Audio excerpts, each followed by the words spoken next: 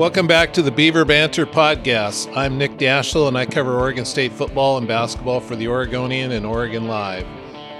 Has anyone slept since that Beavers Midnight Miracle down on the farm where the Beavers beat Stanford 28-27? I know it must have left for people getting to bed late that night because it was pretty exciting finish. Kyle, I'm assuming you were there. You watched the game, television or somehow? I was at home, stayed up till about 12 o'clock. Had to watch it the whole way through. Yeah. So I was obviously at the game. In fact, I was standing about maybe 5 to 10 yards from Trayshawn Harrison, where he caught the ball over the corner's shoulder and helmet and pulled it down. And I guess that's probably a good place to start in this game because, well, that's what won the game. As a defensive back, what did you see on that play? I mean, truly honest, I saw great coverage. I just saw a better play and somebody that wanted it more by a receiver. I mean, he somehow snuck it like right beside his head, and he was able to get the ball, pull it over, and turn around and take it for 6, which was an amazing play. Probably the highlight of the whole game. But it was a great play by the receiver, great coverage by the DB. It wasn't in his luck at that moment. So one that's come up a little bit from people I've talked to is they wondered what the safety was doing. He kind of stood there, and I don't know if he was stunned at what was going on or what, but he kind of stood there and he gave Harrison just enough of a beat there to get past him. Yeah, so when I was looking at it, I think that the safety was actually supposed to be over top. But I think because of the placement of where the corner was, it just seemed like, the ball was going to be, incompletion. Game would be over really almost after that. But I think he was just sort of stunned at that moment where it just sort of threw him off that he actually had caught the ball and turned up and just started going. So in those moments, it's like, oh, what do you do? Because you just like, oh, I think the game's over. I don't know where the ball went. And then all of a sudden you see him take off. I mean, it's hard to sort of recover from that where you're like, oh, now I got to actually track him down, run him down, and somehow get a saving tackle, which, yeah, I'm happy he wasn't able to. I imagine of all, that's got to be a defensive back's worst nightmare is a play like that. One where you think you got it, and next thing you know, the guy's 5 yards in the clear, and there's no chance of catching him, and it's for the game. I've never had one happen to me where it was in the for a do or die of winning the game. I've had one happen in a game, and you sort of blink, and you're like, oh, he didn't catch it, and all of a sudden you see either somebody stand up, and it's like, yeah, and the crowd's going wild, and you're just like, wait, he actually caught that, and you actually got to look at it on instant replay. Like, I would have never thought he'd have caught it. So, I mean, yeah, as a corner safety, it's your worst luck moment. Somebody made a Houdini play. Yeah. When, Trayshawn Harrison, he went in the season, he was kind of the de facto number one receiver for Oregon State, but he really hadn't proven that, he was legit. And then he had a couple of struggle games where it was drops and people wondered, is he really the guy? And I think over the last 4 or 5 games, he's really proven he's Oregon State's best receiver, big play guy. He's not imposing by any means, but what do you see from Harrison as a receiver, as somebody that, you would be covering? So what I see from Harrison as a receiver, like as a fan and a corner point of view, is he has all the attributes to be to be that number one receiver and very nationally known. But then at the same time, he has inconsistent moments where it's like early in the game, he'll drop a wide open one. He'll drop another one, like simple passes. But then when you need him to make spark plays, that's where he always prevails. And it's like shocking and amazing. And it's like, you love it. And it's like, now I just wish as a fan, it's like, catch the simple ones. But like, as a fan, you're like, this is the guy we got to go to since Musgrave is out. And he will show up and he'll show you that light in those moments that's needed most. Yeah. So 28-27, Oregon State wins. I don't think I'm breaking news here by saying Oregon State didn't play well. I mean, on either side of the ball, really. But I mean, they had some moments, but it probably wasn't. It definitely wasn't one of the top three performances of the season. But they won the game, and that's. It doesn't really matter if you win ugly; it's still a win. I mean, it's great to play well, but I'm guessing Oregon State would take this one any day over the USC game, which might have been their best game they played, and they lost. So, what sort of impact does a win like this have on a team going forward? One where you don't play well and you miraculously come out with a win. I mean, if I'm Coach Smith, I'm going in the locker room like, yeah, you guys, hey, that was not our best game, but you got to look at the overall picture. A win's a win, and now we're 4-2. We need to just keep this rolling and keep the momentum of the wins. And so, hopefully they come up and they go, that wasn't our best game, but we did what we had to do to get out of it and come up with a win. And we just need to start sacking them again, especially with the 2 streak losses.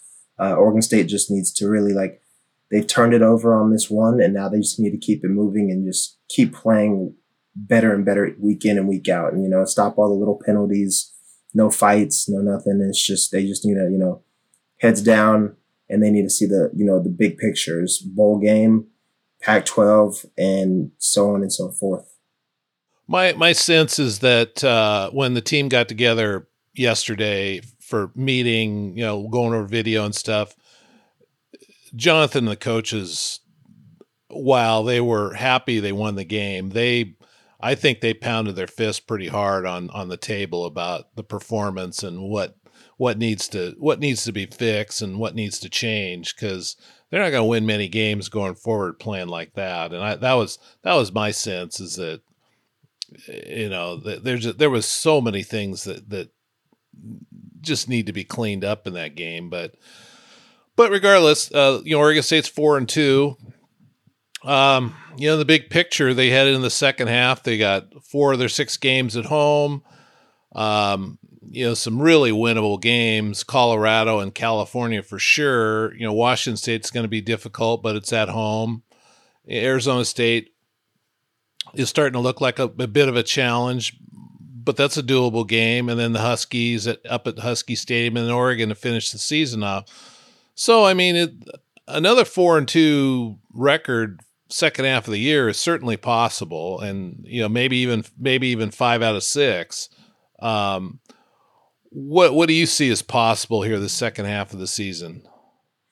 So, I mean, coming from this game, and I wanted to speak about this too, I've noticed a trend with the new, or I'm going to call them the revamped Oregon State, is that they have all the ability to be great, but they love to play at the competition's level. So, you get a decent team and they'll play decent, but they're going to try to come out with the win. You play USC, a top-ranked team, and they're going to play to that level. So they have all the potential. When you look in the next few games where we got 4 of 6 at home, I mean, we're always great at home. I see us doing well at home. And as long as we're playing to the ability that we can play at, and then starting to see that they are a better team than what they play at, I say that out of the next 6 games, we have opportunity to go 5-1. Yeah, I mean, another 4-2 stretch second half gets you to 8-4, and probably something along the lines of a Holiday Bowl or Vegas Bowl or something like that.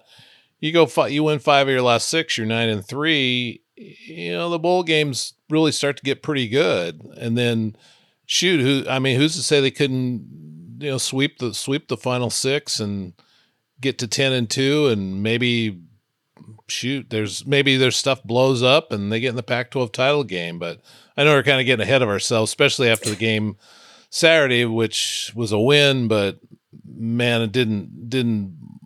I'm guessing it didn't impress either one of us. From a technical standpoint, but. So, I think what Saturday did for sure was assure that there's going to be a bowl game. I mean, it's hard to imagine they're not going to win at least 2 games down the stretch and get to at least 6. So that win was big in that respect. So, I don't know if you got anything else on that, but I was going to let's start breaking down the game, starting with Ben Gulbranson, his first start at quarterback. He was 20 out of 28 for 250 yards and 2 touchdowns, including the game-winning throw. Um, what did you think of Ben's first start as at quarterback for Oregon State? I don't think he played too bad. He made decent throws. On top of, there's really no turnovers. That's the thing that makes me happy. Is he got through the game. He worked well, and I think that it's not just him that needs to. I think as time goes on, he'll get better. I think it's an overall team aspect. That's why the game was so. It was low energy. It was animosity towards the other team. There was no fight in the game. It was all external, like where they had more beef towards the other team as an individual players, whereas not trying to win the game. So I think that he sort of played his part. He did well. I think it was an overall team thing that really brought why it didn't look so well. So I think he played well in his position. He did what he could, especially first start. He came out with the win on his first game. So that's all you can really ask for a first time starting quarterback. Yeah, I thought, obviously there were some issues with Ben maybe holding on to the ball too long because he took 4 sacks, and Oregon State's only given up 2 sacks in their first 5 games. So hard to pin all that on the offensive line. I'm pretty sure some of that was on Ben. But some of those throws he made, the one he made to Silas Bolden on 4th down in the end zone, that was as good as you could throw a football. I mean, right in the right spot, and Bolden makes the perfect play there. I mean, he had some other throws that were pretty remarkable too. We don't know what's going to happen this week, in terms of a starting quarterback. At the moment, Chance Nolan he's in concussion protocol.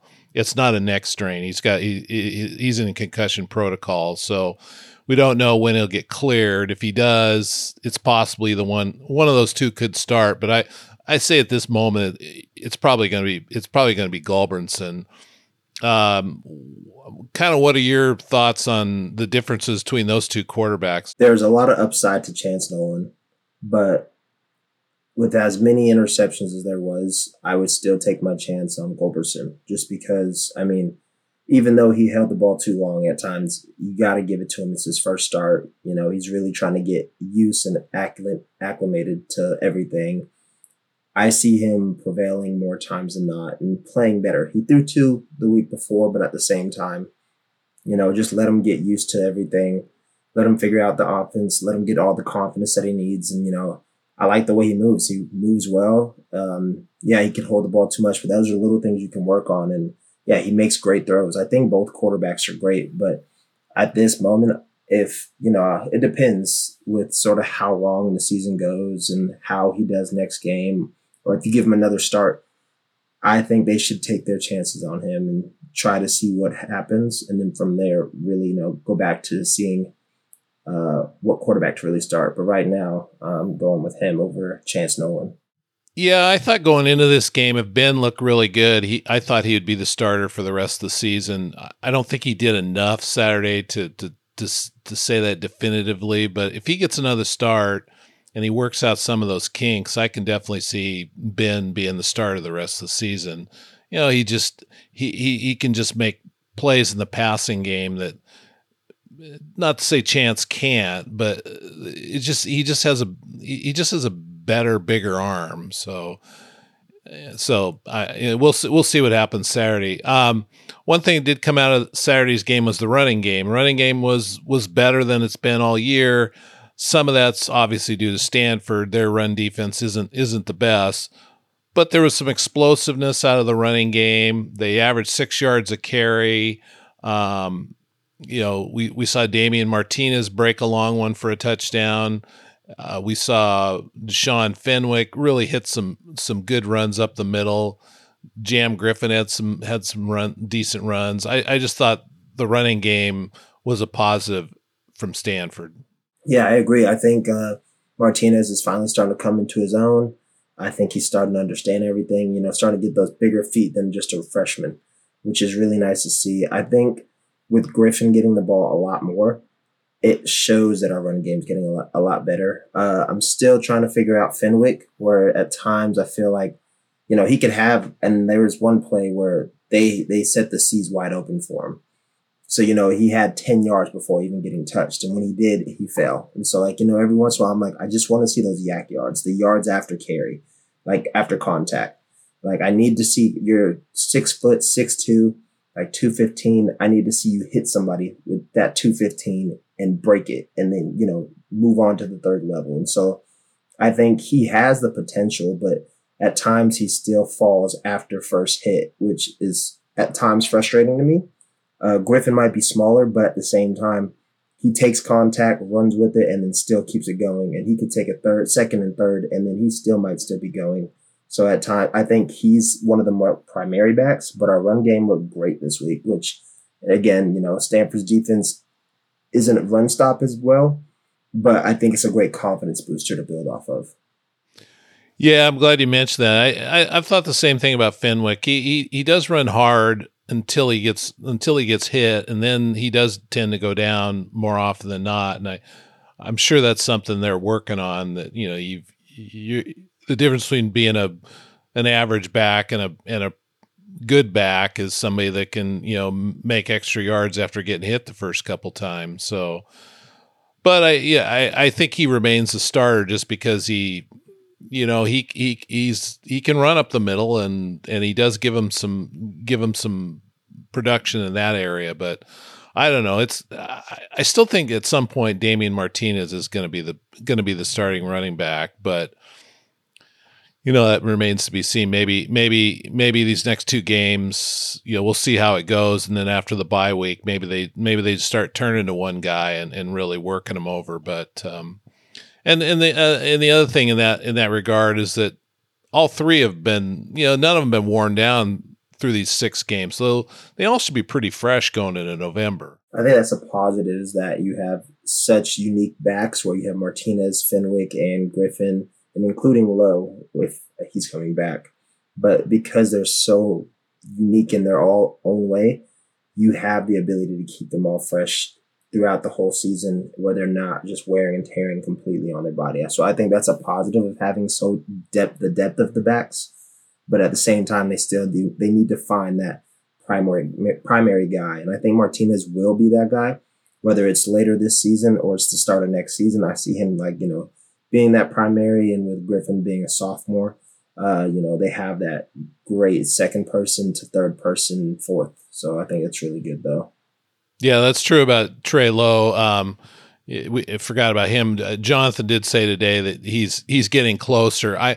He says that a lot. I'm beginning to think that we may see him after the bye week, and that's just a guess. But I think that he's somebody you could probably expect to see at some point in November, and maybe it's right after the bye week. But red zone issues, boy, this team had none of them early in the season. But they also had Luke Musgrave. They don't have Luke Musgrave right now. They may not have him the rest of the year.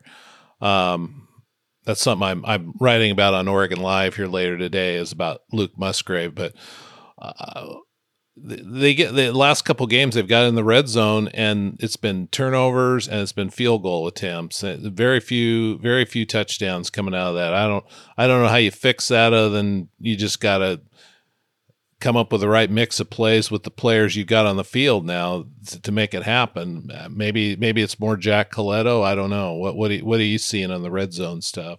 I mean, I 100% agree with you. I think it's not even the mix of plays. The play calling is not the issue, in my opinion. As much as I hated listening to Coach Anderson say this, it's the buy-in. You have to buy in when you get to the red zone. That's the moment that your eyes light up and everything goes green. Like, you should be like, I put in a hard work down the field. It's time to pay it off. And so they need to be able to, hunker down more and be ready, because all these flags pushing us back, the interceptions and the field goals, it's like, why go all that way for something, for either nothing or little to nothing? I think they need to buy in more, understand Coach Smith's making the right play call, and they got to just want it. Because I feel like in times when you get to the red zone, the playbook is wide open between the 20 to the 10 to the 5. Like, you can do so much, and it gives the defense, there's so much room that you can do so many things. They need to understand that Coach Smith's calling a play for an exact reason, and we just got to put it to full, his scenario, exactly how he thinks it can go, it should be able to go like that. But they just need to understand we can't have any defaults or any wrongs of our own to set us back, or we need to be able to hunker down and just fight through this because it's going to happen. We should score. Like Oregon State went from one of the best red zone teams to I don't know where they've been at the last 2 weeks. I mean, so it's frustrating to see, and it's really up to that O-line, receivers, drop balls, the quarterback, no interceptions, and just no flags. It's like you just got to get in. You're there. What's the point in not getting? What's the point in not scoring if you're going to get all the way down there? Yeah, I think if I'm right, I think the one time they did score in the red zone happened to be it was set up by the freshman tight end who caught a Jack Velling who caught an 18-yard pass at the one. It was another great throw and catch. That was the only. I mean, that was the only red zone opportunity as I recall from that game. And I know they kicked a couple of field goals and missed, or they missed a field goal, and they were able to kick another one after missing the first one, but getting it in on a penalty. Which leads me to my next thing: penalties. God, this team just keeps shooting itself in the foot with penalties. It's just something you don't expect to see out of a veteran team, but the drives are just getting destroyed by penalties. And I don't know. It seemed like against Stanford, it was almost like Stanford had in the back of their head they could get in Oregon State's head a little bit, and they were kind of getting a little chippy there in the first half, and drew them into some personal fouls.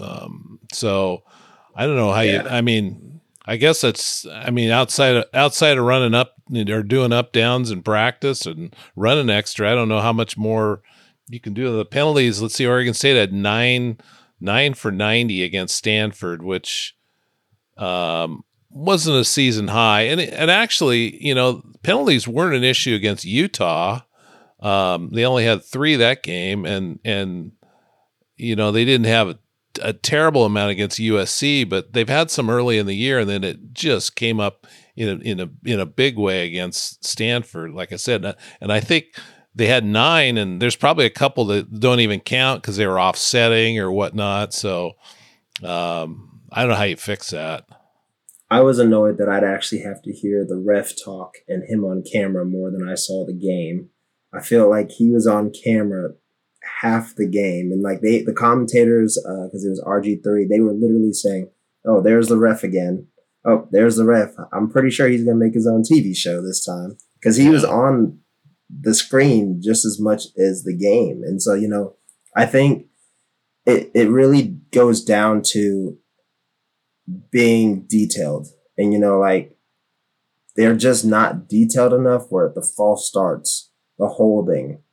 Like if you're there, just let it go. If you can't get it, can't get the block, let it go. You got yards, call it what it is. But I think it literally comes down to the detail, and that's a matter of grit and want and understanding more so than just doing something dumb, especially all like the pass interferences on top of the personal fouls. Like, why are you fighting with the other team? Like, you're hurting yourself. You're not hurting them. You're hurting yourself. And so It's like, man up, own it, go to the next play. And if you want to hit them in the game, not after the flag's already called, not after the whistle's already blown. And so it's just, it's just self-discipline. So that's something that Oregon State needs to work on, and the details. So, I mean, I don't know. I'm not even sure how Coach Smith's going to try to go about that issue, but I think it's more of in the locker room, the leaders need to talk and be like, this is our biggest issue right now, and this is what's holding us out. And so we need to fix this, and like they need to actually have like a real conversation from leader from the O-line, leader from the receivers, leader from the corners, leader from the safeties, leader to the linebackers, and leader to the quarterback. And, when it happens, it's like, I need to own this, and, I'm working on it, and this shouldn't happen again. I got you guys' back. So. Yeah, it's just not one area of the team either. It seems to be going on throughout the team on the penalties. Defensively, I don't know what to make of Oregon State's performance against Stanford. I mean, statistically, it was fine. They gave up 359 yards. They gave up 3 touchdowns. For the 5th time in 6 games, they gave up less than 400 yards, which is pretty good, really. I mean, if you give up less than 400 yards in college football today, that's not bad. And Stanford's offense isn't it's not the best, but it's not terrible. I mean, Tanner McKee is considered to be one of the better quarterbacks in the Pac-12.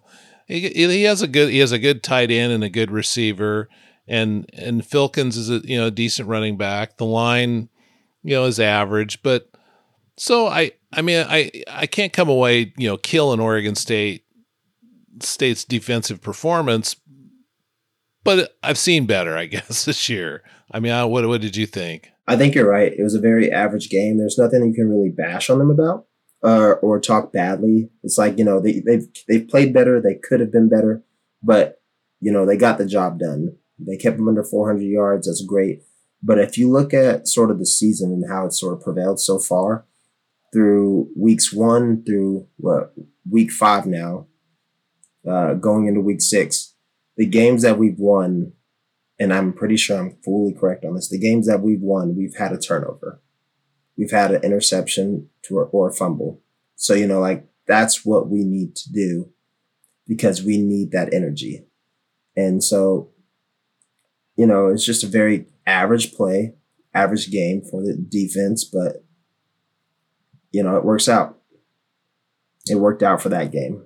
Yeah, it'd been. I know they didn't have a takeaway against USC and Utah, and those were obviously losses. I don't believe they had a takeaway against Fresno State, but yeah, I mean takeaways they make a big difference in a game. It didn't really impact this game that much, but Oregon State didn't have any turnovers either, so at least there was that. I don't know.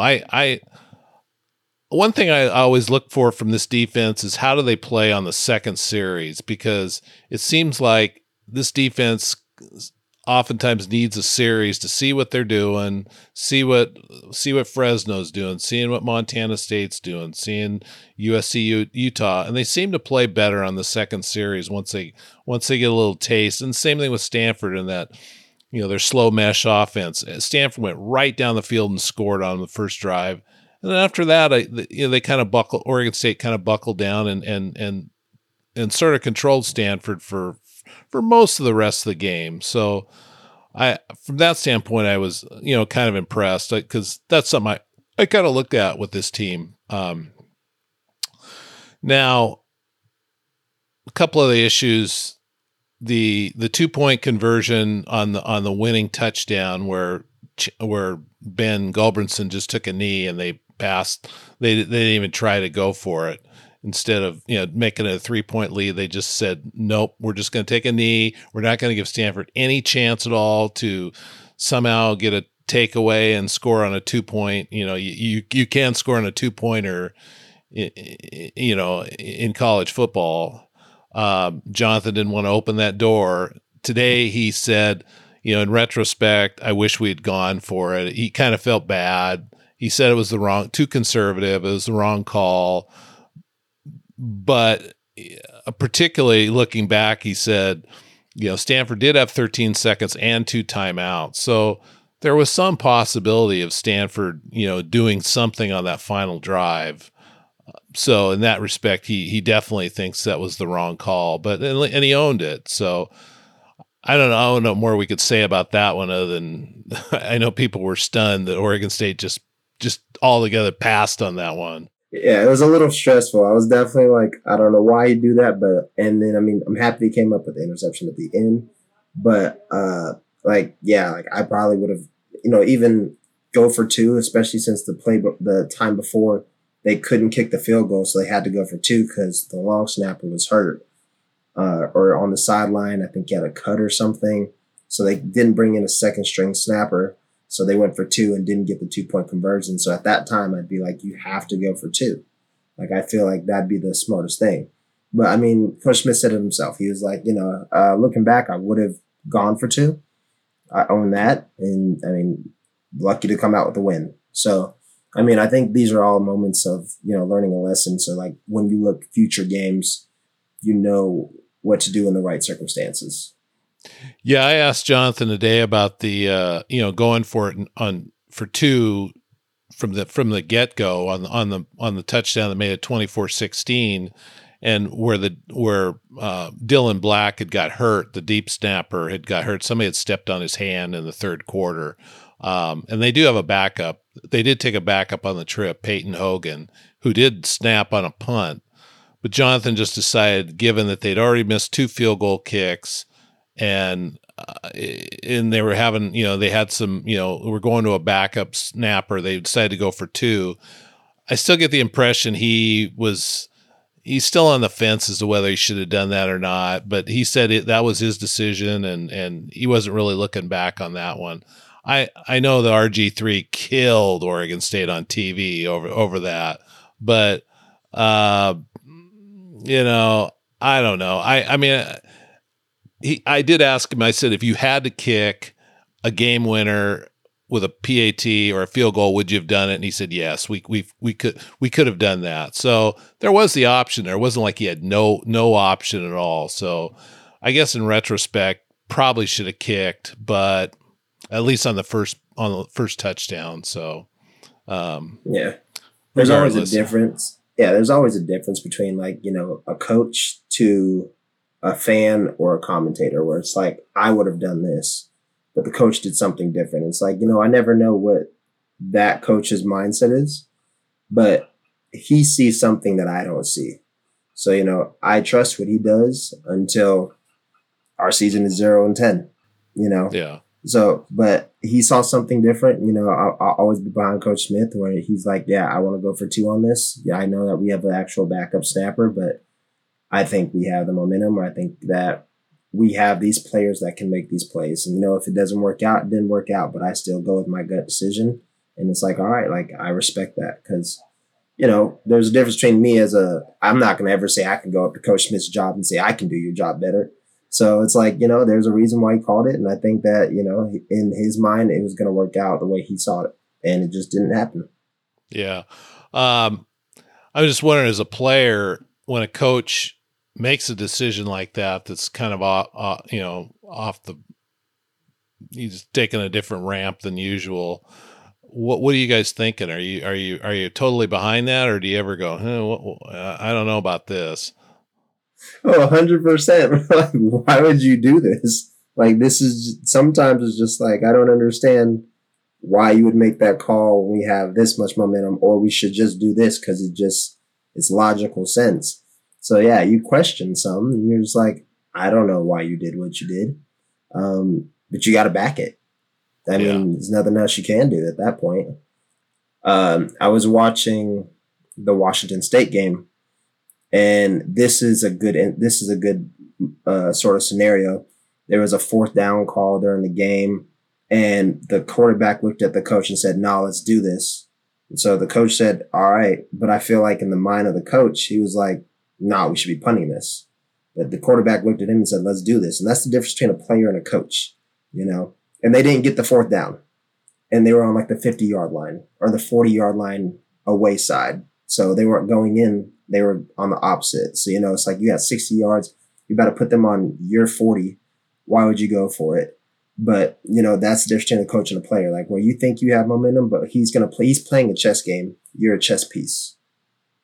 Well, I think we all know the player always wants to go for it.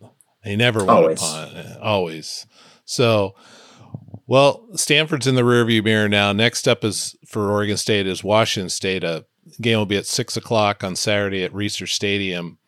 The Cougars have 8 consecutive wins over Oregon State.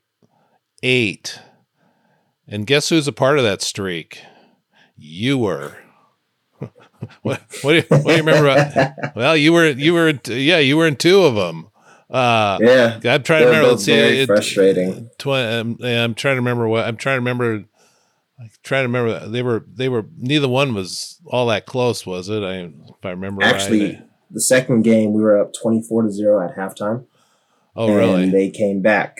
Yes, and they won it. I remember this game. I remember both Washington State games. Oh, yeah. Oh, the one that Washington State won 35-31 in Corvallis. Yeah, that one. And then the year before that, We had Jake Luton getting hurt on the field, where everybody thought it was a career-ending hit. That it was definitely a late hit, and the refs didn't call. Yeah, that was the 52-23 game. But yeah, this streak started in 2014.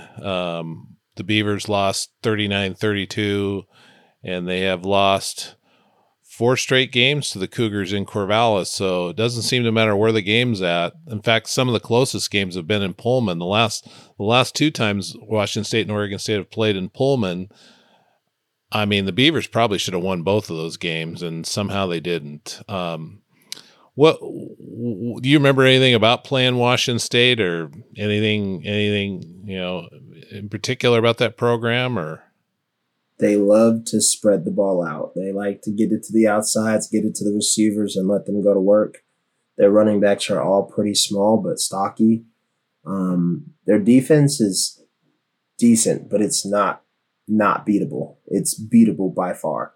But their offense they've always had just great quarterbacks that they just know what to do. And this is a year I'm excited to watch, because their quarterback this year, he throws the ball decently well. He makes some he tries to do miraculous plays, but the positive part about that is it can also go very bad. So I see, we could really have some turnovers here during this game. We have the home field advantage. He's not like any other quarterback that Washington State's had in the past couple of years. And he's different, which is in a good way and bad way for them, but I think it's going to work to our benefit. It's going to be a good game. I truly believe that, and I think we have the ability to come out with this one as well. The quarterback, this year's Cam Ward, and he is a little different than some of the Cougar quarterbacks of the past. I've only seen him play once. I saw him play against Oregon, and that guy is slippery. I mean, he gets out of some jams that Caleb Williams couldn't get out of, and he makes some unusual throws. I think he's in love with the sidearm throw. He doesn't throw the prettiest ball in the world, but he gets the job done. He's thrown for almost 1,700 yards in 6 games. So, they've got something going there, but really, actually, with the strength of this team is his defense. It's actually one of the better defenses in the Pac-12. They've held some team. Other than the Oregon game, they've been solid this year. They're particularly good against the run, which doesn't exactly fit Oregon State's strength. I mean, Oregon State may need to throw it more than they would want to throw, and we may get to see how this team can do if they've got to throw the ball 30, 35 times. That could happen Saturday. Well, I think a positive and a negative is, I think that Oregon State this year hasn't been predominantly strong in the run game up until late. We've slung the ball around a decent amount, and we've let our outside receivers sort of do the work and, make their plays. So I think we'll do well. And, opening up the run game, we have to just be able to keep them honest to the run. So, I mean, we're going to have to do what we can in the run game, but as well as get the ball on the outside. Yeah, we're going to have to move it around. Washington State's played good defense through the year.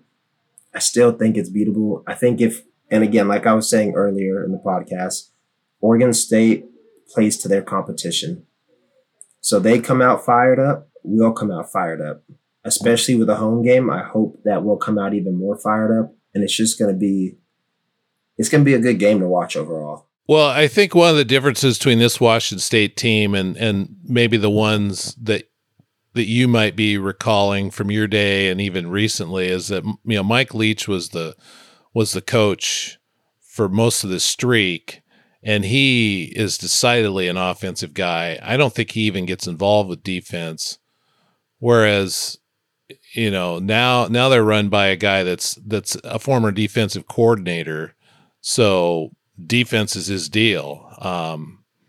So we'll see. I kind of think it's not going to. I kind of think this is going to be a low scoring game on Saturday. I actually picked the Cougars to win 24-21. I could see the team winning, but I think it's going to be a lower scoring game. What do you think? I'm so bad at picking scores, but I think it's going to be like it's going to be, I almost see it being like a 24-21 game. Is that what you said? Yeah, 24-21, yeah. Yeah, I see you're going Beavers or Cougars? I'm going to say the Cougars because when I pick the opposite team, Oregon State does different, so I'm going to say Cougars. Well, you got to go with what you think is going to happen, not what you not with the jinx version. But it sounds like we're both going with Washington State with the thought that either team could win the game. So I don't know. We'll see. It's only the second time I picked against Oregon State this year. I picked them to lose at Utah, and this is the only one I picked was Utah. I picked them to win all the other games. So I've been right on most of them except for the USC game. And really, that one could went either way as well. So, all right. Well, that's. I think we've done enough damage here. So that's a wrap on this week's edition of Beaver Banner Podcast. You can find this podcast wherever you look for your favorite podcasts. Be sure to check out Oregon Live for all our Oregon State content. We'll be back next week to talk about the Beavers game against Washington State, and then we're going to look ahead to the October 22 game against mighty Colorado. Well, maybe not so mighty, but anyway, we'll see you next week.